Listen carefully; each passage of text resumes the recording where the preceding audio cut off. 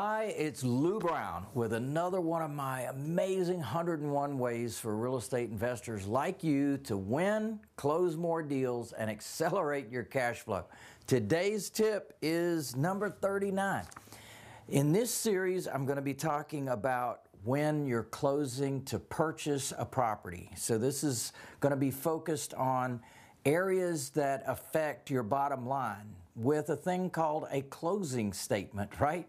So sometimes you go to a closing and all of a sudden you're surprised by some of the costs that are on there. Well, it's because you didn't manage those costs. So my suggestion for you on this tip is ask if you can get a reissue fee on the title insurance. This is when your closing agent writes for the same firm that issued the prior title insurance. So in other words, that seller, when they purchased the property, likely also purchased what's called an owner's title policy. Well, that owner's title policy has value. And if you can update that, let's say that the seller bought the property 5 years ago, then the title company would only need to pick up where the other policy left off. You see, a title insurance policy essentially is the day of purchase, but not going forward in terms of anything that might have happened to title after you purchase the property.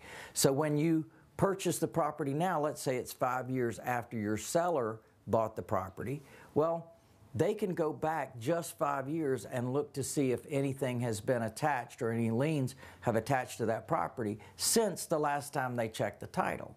Well, that can bring a savings to you and to your bottom line.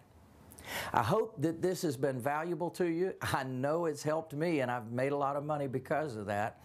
So I know it can make a difference in your profits, and I'd love to share more of my profitable free tips with you. How can you get more? Well, simply wherever you're seeing this, depending on where you're seeing it, just like it, love it, comment on it, share it, and send it to your friends as well. I hope to see you soon. Yeah, baby.